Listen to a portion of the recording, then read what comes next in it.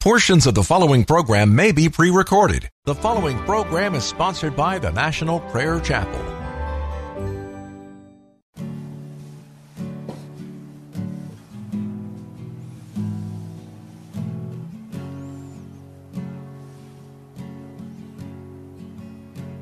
There is a judgment greater than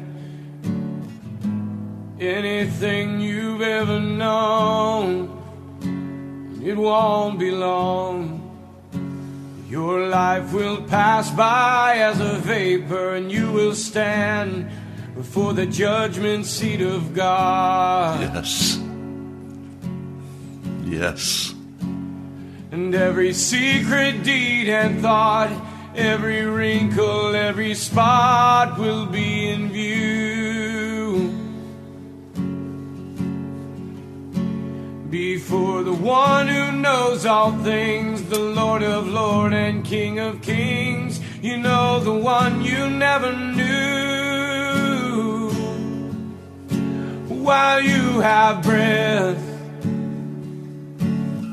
you have a choice to make in life. Turn away from your sin and believe on the risen Christ.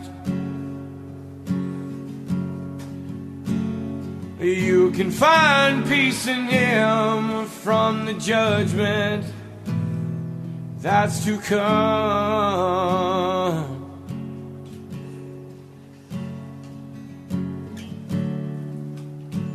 He is the shelter from the coming storm.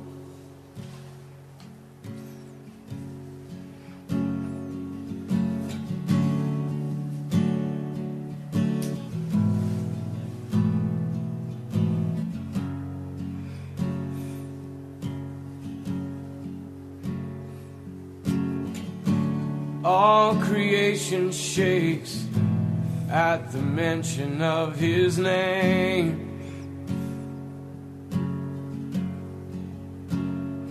He has power over life and death. Every knee will bow and tongue confess. Heaven and earth will proclaim that Jesus Christ is Lord. To the glory of the Father, will you bow? Will you surrender to His majesty? He can save you from the might of all your sin. This is a fight in which He stands in perfect victory. While you have breath, you have a choice to make in life. Turn away from your sin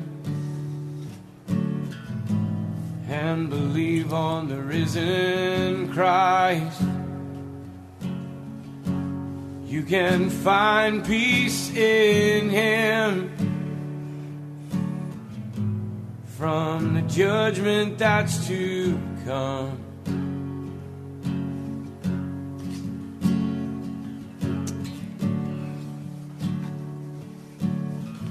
He is a shelter from the coming storm. While you have breath, you have a choice to make in life. Turn away from all your sin. Amen. And believe on the risen Christ. You can find peace in Him from the judgment that's to come.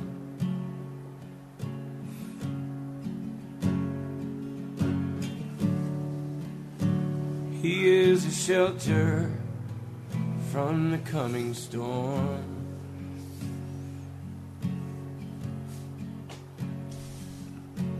He's the only shelter from the coming storm. Welcome to Pilgrim's Progress. I'm Pastor Ray from the National Prayer Chapel. Several years ago, I was very much blessed to be able to go to Israel. We were lodged in Tiberias, right on the Sea of Galilee. And over the coming days, as we toured that portion, my heart became more and more lonely, more and more discouraged, depressed. And I finally said to one of the other men who was on this trip, a friend, I said, I wish I had not come. He said, why? I said, because everywhere I look, I want to see Jesus. And Jesus has walked away. He's not here anymore. I saw the people going about their business, making money, enjoying their life. It's particularly difficult in parts of that area where it was just party time. Went out on the Sea of Galilee in their little boats, actually pretty good-sized boats. That was depressing for me as well, because Jesus wasn't there.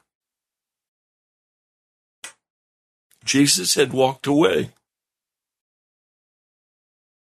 He'd left them. And it was though he had never been there.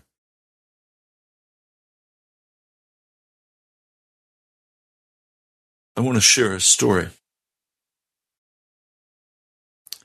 Jesus came out of the battle with the devil and defeated him. And then he went into Galilee, and there he was teaching in the cities, in the towns, in the villages. He was healing the sick. He was casting out demons. Everything was a buzz and a stir. And then Jesus made the decision to go back home, to go to Nazareth. Now, I have to tell you that Nazareth was the lowest of my interest. I didn't like the town. It was a dirty, grimy work town. There was nothing pretty about it. It wasn't gussied up in any way. And that was fine. It's just what it was. Well, he went to Nazareth, and he went directly to the place that I also wanted to go, and that was the synagogue, where he read the scriptures. Isaiah. When I looked, the synagogue is gone, but the foundation is there. Some of the remains are there. I remember going in that synagogue. There the chair of Moses was, where probably Jesus taught from that chair of Moses after he had stood to read the scriptures. I sat in the chair, and all I could do was weep, because Jesus had walked away from Nazareth. Oh, he had good reason.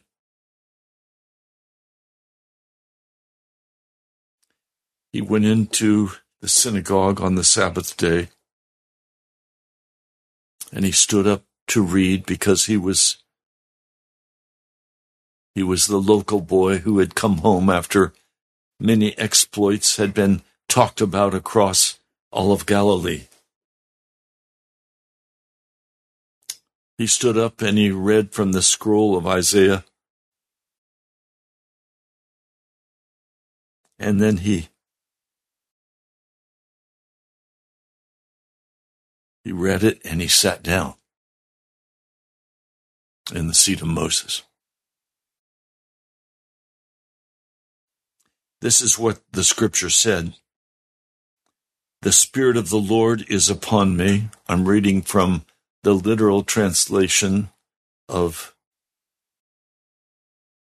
Pastor Lavender.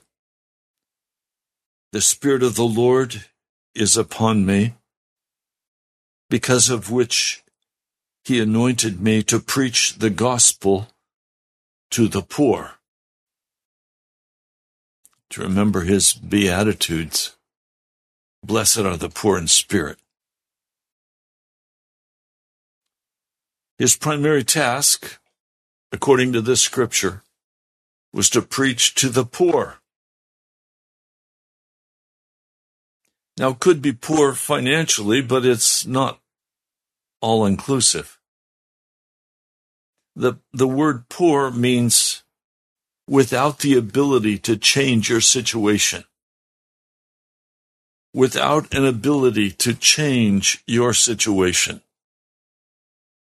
I'm right now a poor man. I can't change my situation. Jesus has come to preach to the poor, to speak life into us, to speak hope into us. There is no hope anywhere outside of the person of Jesus Christ. Now, some of you don't like that. You find your hope in the television. You find your hope in the internet. You find your hope in your cell phone. You find your hope in what you think you know about all the electronics, and you love to talk about it. Some of you have your hope set on what you know. I have my hope set on only one person. His name is Jesus. And I've titled this broadcast today, Please Jesus, do not walk away from me. There are several times in the New Testament, in the Gospels, where Jesus either walks away or he almost walks away. I need Jesus too much to allow any casualness of my heart to let Jesus just walk away from me.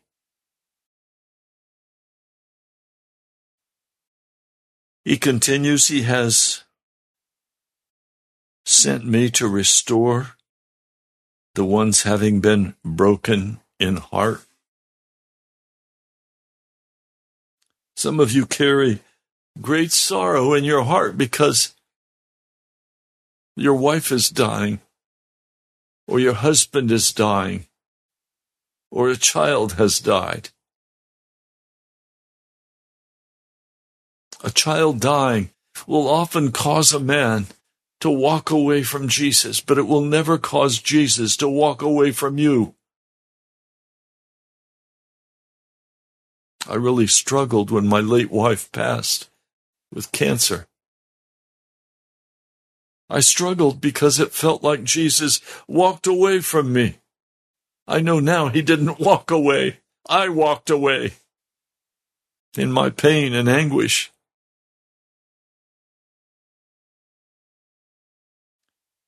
He has sent me to restore the ones having been broken in heart. I have a special love today for those who have a broken heart. It seems as though you've lost everything. You don't know how to go on. People you love have rejected you. You have been left alone.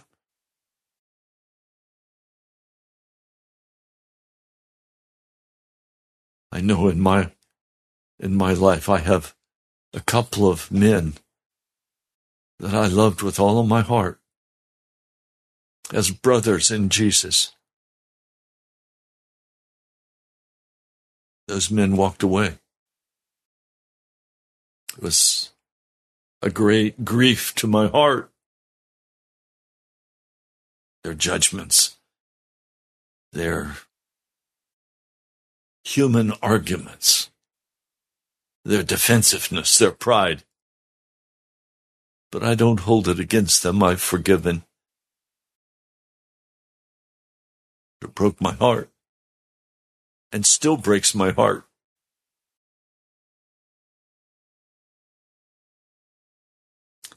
A broken heart is like a sickness in the body. Jesus came to restore the ones having had a broken heart. And Jesus has done that for me. It's been humbling, but he's done that for me. I've learned that I'm pushy, demanding. I don't like that. I don't think I am. No, of course not, but others do. That's caused my heart pain. And it's caused me to reevaluate and to change and to let Jesus order my steps. And then it says to proclaim deliverance for the captives. I'm reading to you from Luke, the 4th chapter, verse 18. To proclaim deliverance for the captives. This word, captives. Well, let me give you a meaning.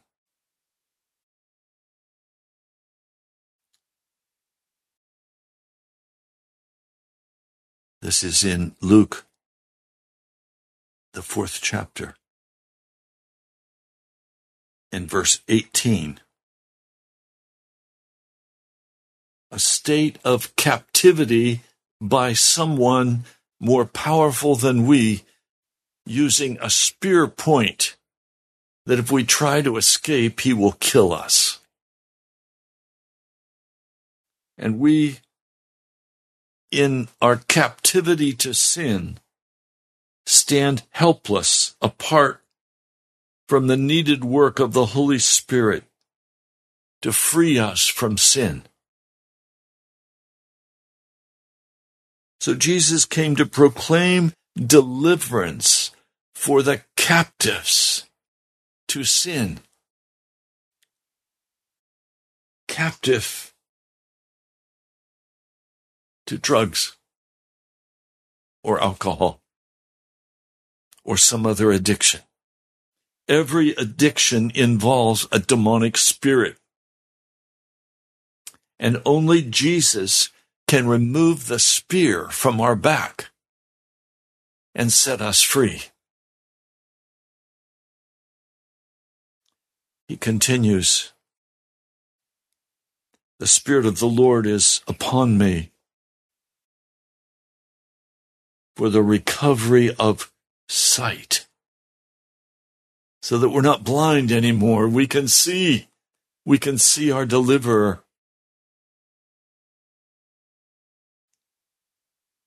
We're no longer blind.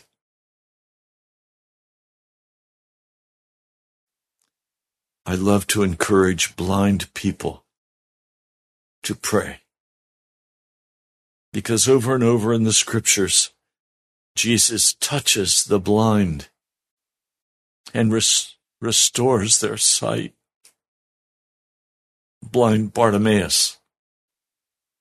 We'll probably talk about him next week. Blind Bartimaeus would not stop shouting for Jesus when he heard that Jesus was passing by. He did not want Jesus to pass him by. He did not want Jesus to leave him. So all he could do is cry out, Jesus, Son of David, have mercy on me. Oh, I like blind Bartimaeus. Feel like a brother. To send forth the one having been downtrodden with deliverance.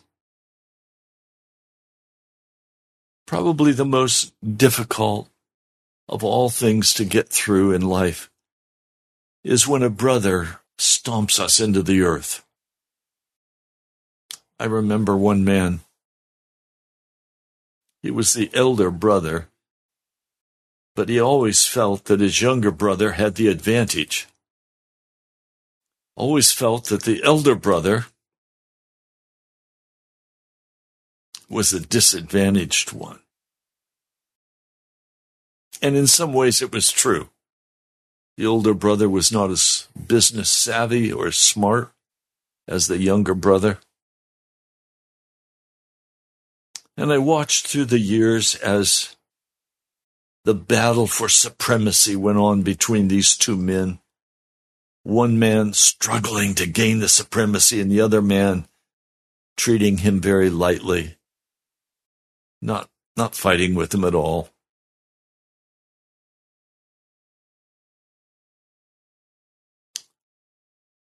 Downtrodden, smashed down. Both men have now passed into the eternity of heaven. Both men were followers of Jesus, but not very profitable men of God. Because of this downtrodden issue. I'm very happy to say to you, my brothers have not downtrodden me. They're older than I am, but they have respect for me, for my prayer life. They think I'm foolish for not going to a doctor now. But that's okay. They've thought I was foolish before. But it's Jesus who has to come and remove that downtrodden bitterness that can grow in a man's heart. I'm very grateful that I don't have any of that in my heart. And that my brothers are not guilty of that. If you see in your family that bitterness of someone being downtrodden, Jesus would be very pleased with you if you work that out, whatever it costs you. It's almost impossible for a man to get through on his own. That bitterness grows over the years. It happens in daughters too. I've seen families where a daughter will feel utterly downtrodden and cast out, considered to be worthless. It's very important that we bring these issues to Jesus. And then it closes with, to proclaim the acceptable year of the Lord. Well, Jesus rolls the scroll up and he hands it back to the attendant who will take it to the case. He sits down in the chair of Moses and he goes through what I've just shared with you. And the eyes of everyone in the synagogue are fixed on him. I mean, they know it's a very explosive time in the synagogue, and no one wanted to miss it. Everybody's eyes are fixed on him. What will he say that will enrage this despicable little town? He began to say to them, "Today this scripture stands fulfilled in your ears." Now everybody knew that this scripture was the messianic scripture, and that Jesus saying this, he's saying, I am the Messiah. I am the Messiah. They were all confirming him, wondering at the words of grace coming out of his mouth. And yet there was an edge there. They were saying, is not this the son of Joseph? Joseph is gone by now.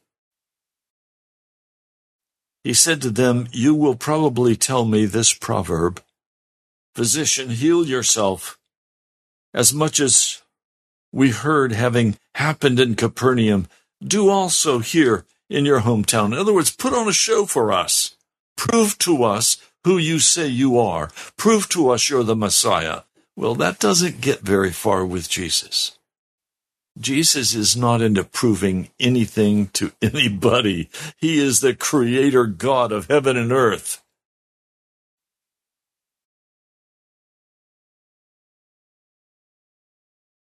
He said to them, you'll probably tell me this proverb, physician, heal yourself. As much as we heard happening in Capernaum, do also here in your hometown. Don't leave us out of the show, Jesus. There was resentment there. There was anger and bitterness toward Jesus. Who do you think you are, Jesus? You're just a small town boy. You're nothing. Who do you think you are, going out and pretending you're somebody and then telling us that you're the Messiah? You're not the Messiah, Jesus. He said to them, truly, I say to you, no prophet is acceptable in his hometown. But in truth, I say to you, many widows were in Israel in the days of Elijah, when the heavens were shut up for three years and 6 months. A great famine came upon all of the land, and yet Elijah was sent to none of them except a woman in Zarephath, a heathen town, an ungodly town,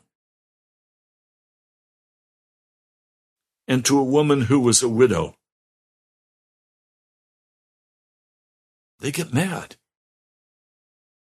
because he's now questioning their being worthy of having Elijah come to even their town. Instead, Elijah is sent to a pagan town, Jezebel's home area. Many lepers were in Israel in the time of Elisha the prophet, but none of them were cleansed except Naaman the Syrian. The Syrians, a conquering force against Israel. Oh, now they're getting very, very upset. Everyone in the synagogue hearing these things became filled with wrath, anger. He has insulted them twice. Actually, he hasn't insulted them. He sent to them a very straight word of judgment, that they should repent for their sin. But they leaped to their feet, and they grabbed Jesus, and they begin to walk him out from the city. I've taken that walk. They lead him to the brow of the hill on which their city had been built, to throw him down the cliff. I stood and then sat with my legs hanging over, perhaps a 500-foot drop to the rocks below. They wanted to kill him. They would not accept him as a homeboy Messiah. Their pride was too great. So they determined to kill Jesus. Let's not let this shame go any further. Let's kill him.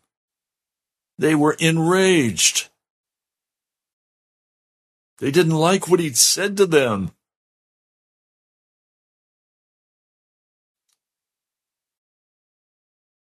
Now listen. But he, having gone through the midst, was going away. Why didn't somebody in town cry out and say, "No, Jesus, don't leave us. Please don't leave us. We have people here who need your healing power.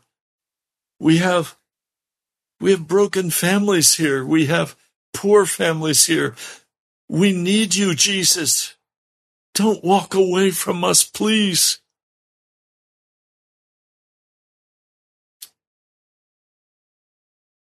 They tried to throw him off the cliff, but they couldn't. They grabbed at him, but their hands only grabbed air. With his disciples, he walked out of town, untouched.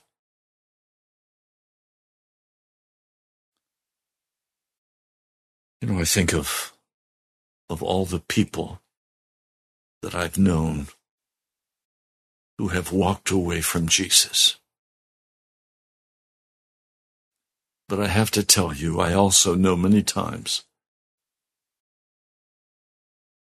when Jesus has just walked away from people because of their bitterness, their violence, their anger. I've watched Jesus walk away from whole churches, and Ichabod is said over the entire congregation, and they're not a church anymore. They're just a social group who follow certain rituals that are called Christian, but they're not of Jesus. And I want to tell you right now, Pastor,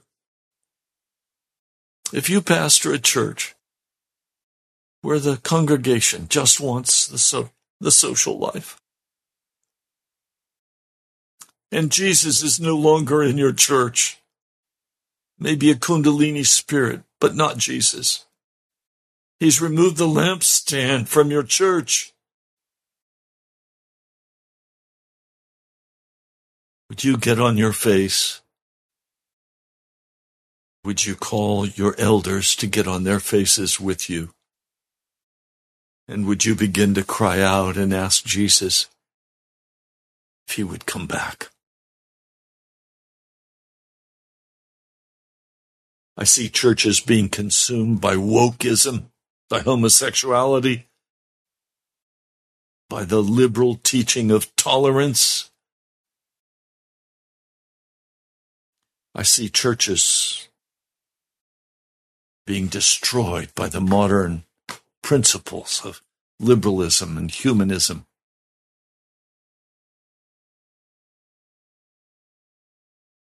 Do you get on your face? Would you begin to plead with Jesus to not leave you, but to remain with you? I urge you to read the first letters, including Laodicea, found in the book of Revelation. The thread is, if you don't change, I will leave, and I will take the lampstand from your church. I will remove the Holy Spirit, and then an unclean spirit will come in, and your church will be full of bickering and anger. It will become a social center. Oh, my brother, my sister, I can't think of anything worse than you walking away from Jesus, or Jesus walking away from you.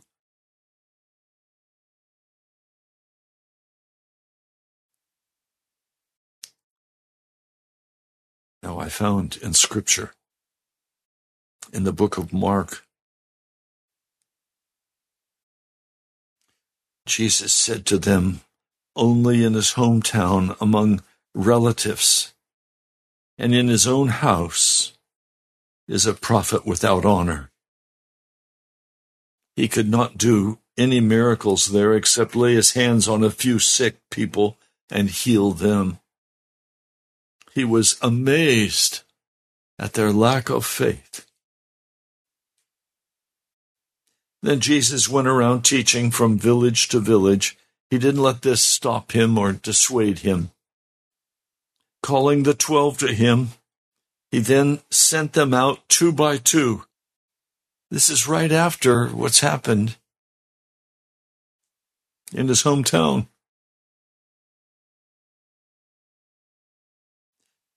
He called the 12 to him and he sent them out 2 by 2, and he gave them authority over evil spirits. These were his instructions. Take nothing for the journey except a staff. No bread, no bag, no money in your belts. Wear sandals, but not an extra tunic.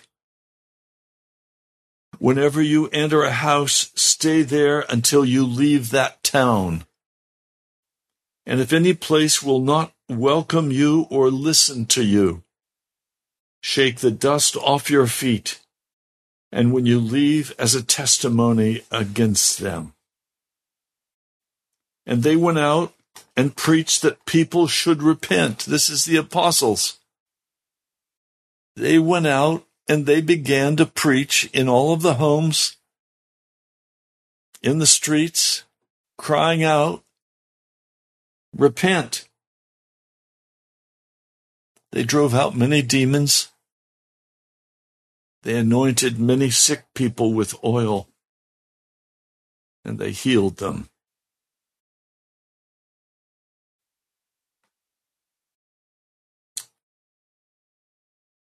Jesus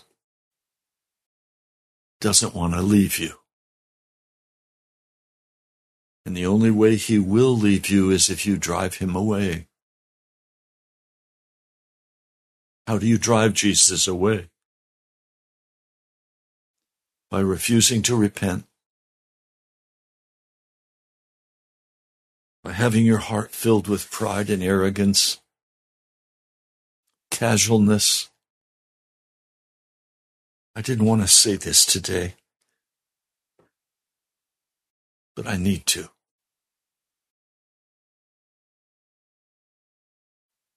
There is such a lack of devotion to Jesus in America, in our churches, perhaps in you. There's such a lack of devotion. Such a lack of passion. You're casual. Everything's cool. You know that's not true.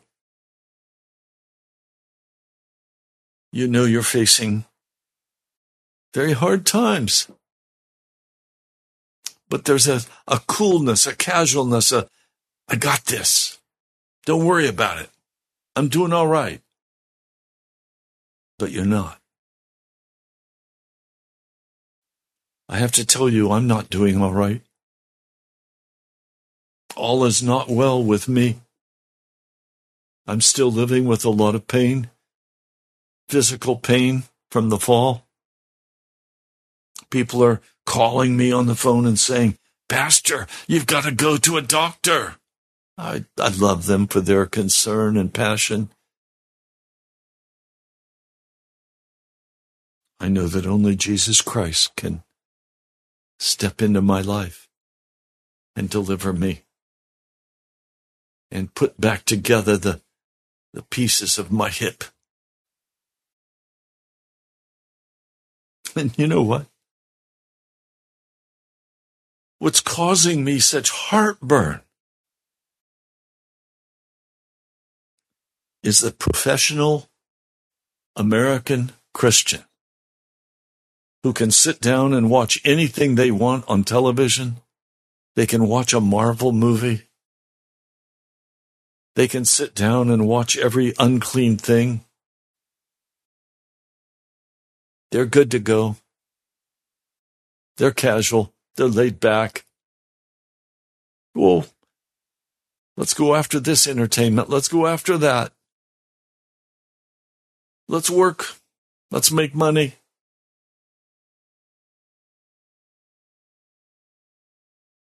But without any seriousness, without any piety, Do you know what piety is? Piety is when you get filled with the Scriptures and you become convicted with the Holy Spirit and you begin to act in righteous and holy ways, and the tears flow from your eyes because you see how you've been so casual and so hard-hearted and how you have not given yourself over to the power of the Holy Spirit. I'm saying, Lord, is this what it takes for me? Broken bones. Is that what it takes to get me serious with you, Jesus? Then do it.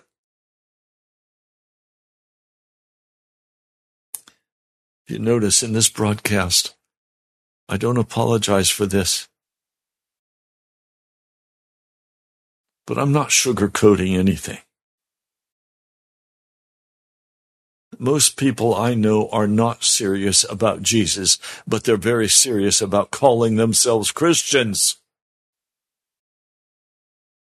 But when I talk with them, they don't want to talk about Jesus, except perhaps in some intellectual way. Oh, Pastor, we're Christians.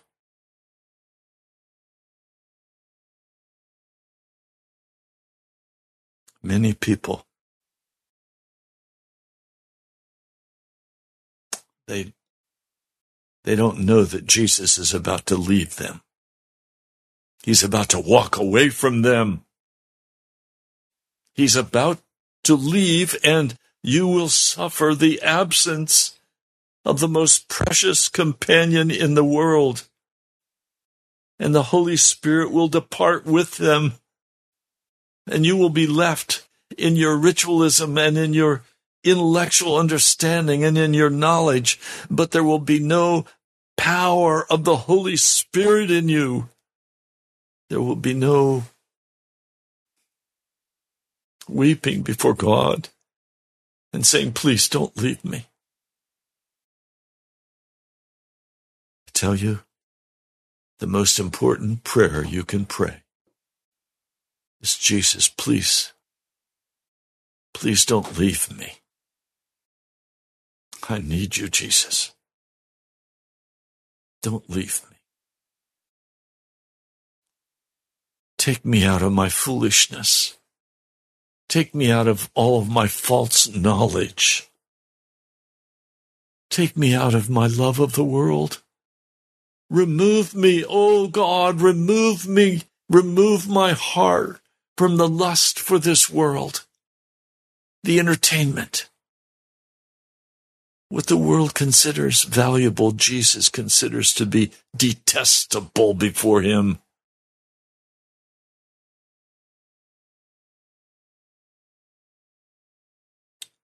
Almighty God, I come to cry out before you. And my prayer is simply this, Jesus. Please don't leave me. I have no hope without you, Jesus. I have no power without you, Jesus. There's no joy in my heart without you, Jesus. There's no life in my body without you, Jesus. Lord, I prayed, and I said, please break me, Jesus, and you promptly did that. And you're working wonderful changes in my spirit, reminding me of things that I have left undone that need to be taken care of. People that I've not been fair to. Oh Lord, please continue to do your work in my heart and prepare me for the work of the gospel that you have ahead in revival in America. But Lord, I plead, don't leave me. And don't leave your people. Do whatever is necessary in our hearts and in our lives. Don't leave us, Jesus. Don't leave us.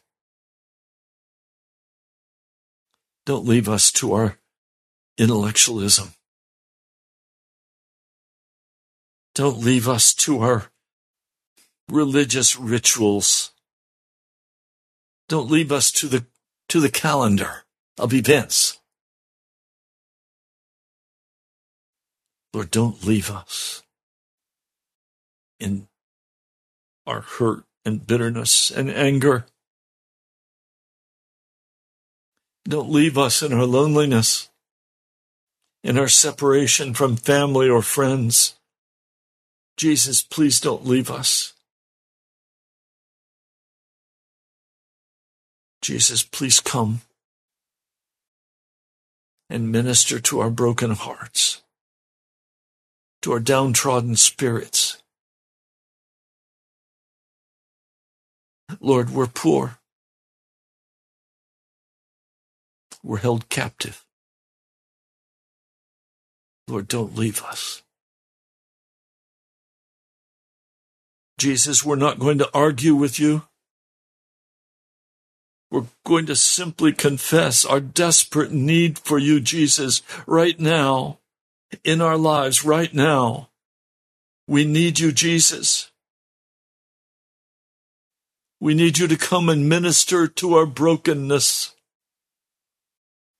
Minister to our arrogance and our pride and our self-centeredness. Minister to our selfishness. Lord, minister to us, please. Change us. Equip us. Whatever it takes, Jesus. Perform those wonderful works of grace in our hearts, where we can see and understand that your blood washed away our sin, that we are released from the captivity of sin by your precious blood. Let us see, Jesus, our desperate need to just be serious with you, to cry aloud to you, to stop playing games with the devil, to be set free, Jesus.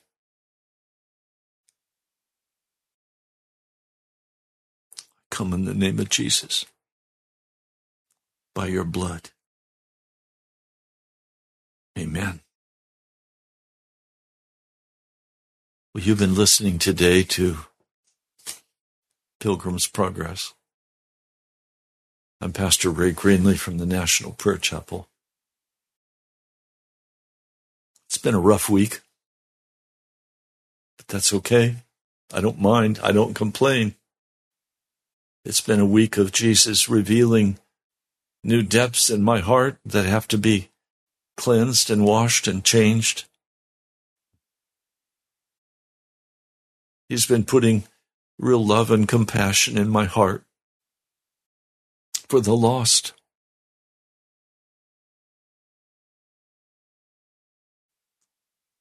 Some of you are just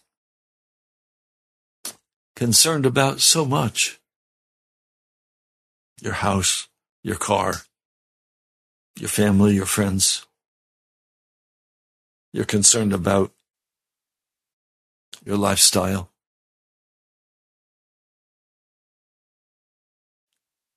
But that concern has not reached to the heart of Jesus.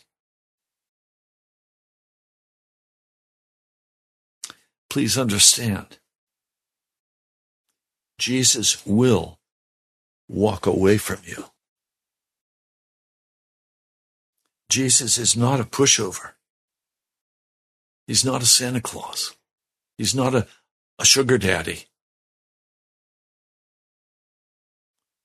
He disciplines. So toughen up.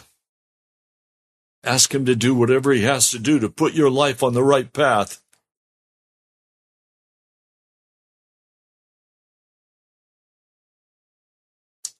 It's almost time to go to heaven. We're going to see all kinds of brutal destruction in our nation in the coming days and weeks. I tell you what,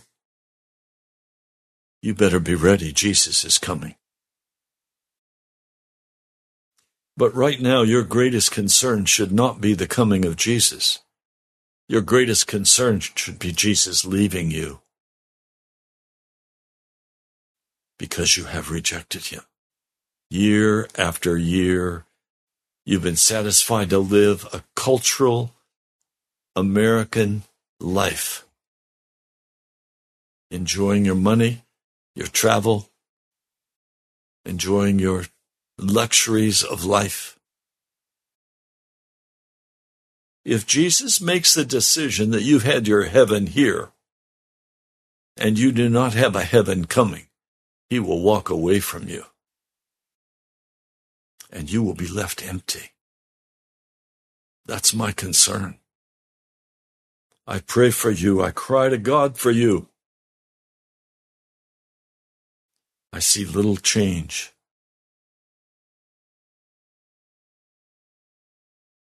Jesus loves you. He did not want to walk away from that dirty little town of Nazareth, but he did. He walked away.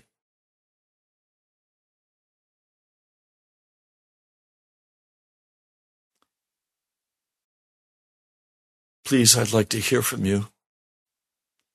If you believe these messages need to go across America, I have to tell you they're not very popular, and that's okay. I'm not doing this for popularity. But I do need your help to make it possible to do this as Jesus moves and convicts in your heart. You can write to me at Pastor Ray Greenley, National Prayer Chapel, Post Office Box 2346, Woodbridge, Virginia, 22195. You're also welcome to go to our webpage, nationalprayerchapel.com. Our dear brother Ed Pugh does such a super job with that page. Go check it out if you haven't. nationalprayerchapel.com. And also you can give online, and I want to thank each of you who's been doing so. Every time I see that someone has given online or has sent a letter, my heart leaps with joy because it means Jesus is moving. So God bless you, my brother, my sister. I love you. I'd like to meet you personally. Talk to you soon. Who is able to keep you from falling and to present you blameless before the presence of his glory with great joy, with great joy. Now unto him who is able to keep you from falling and to present you blameless before the presence of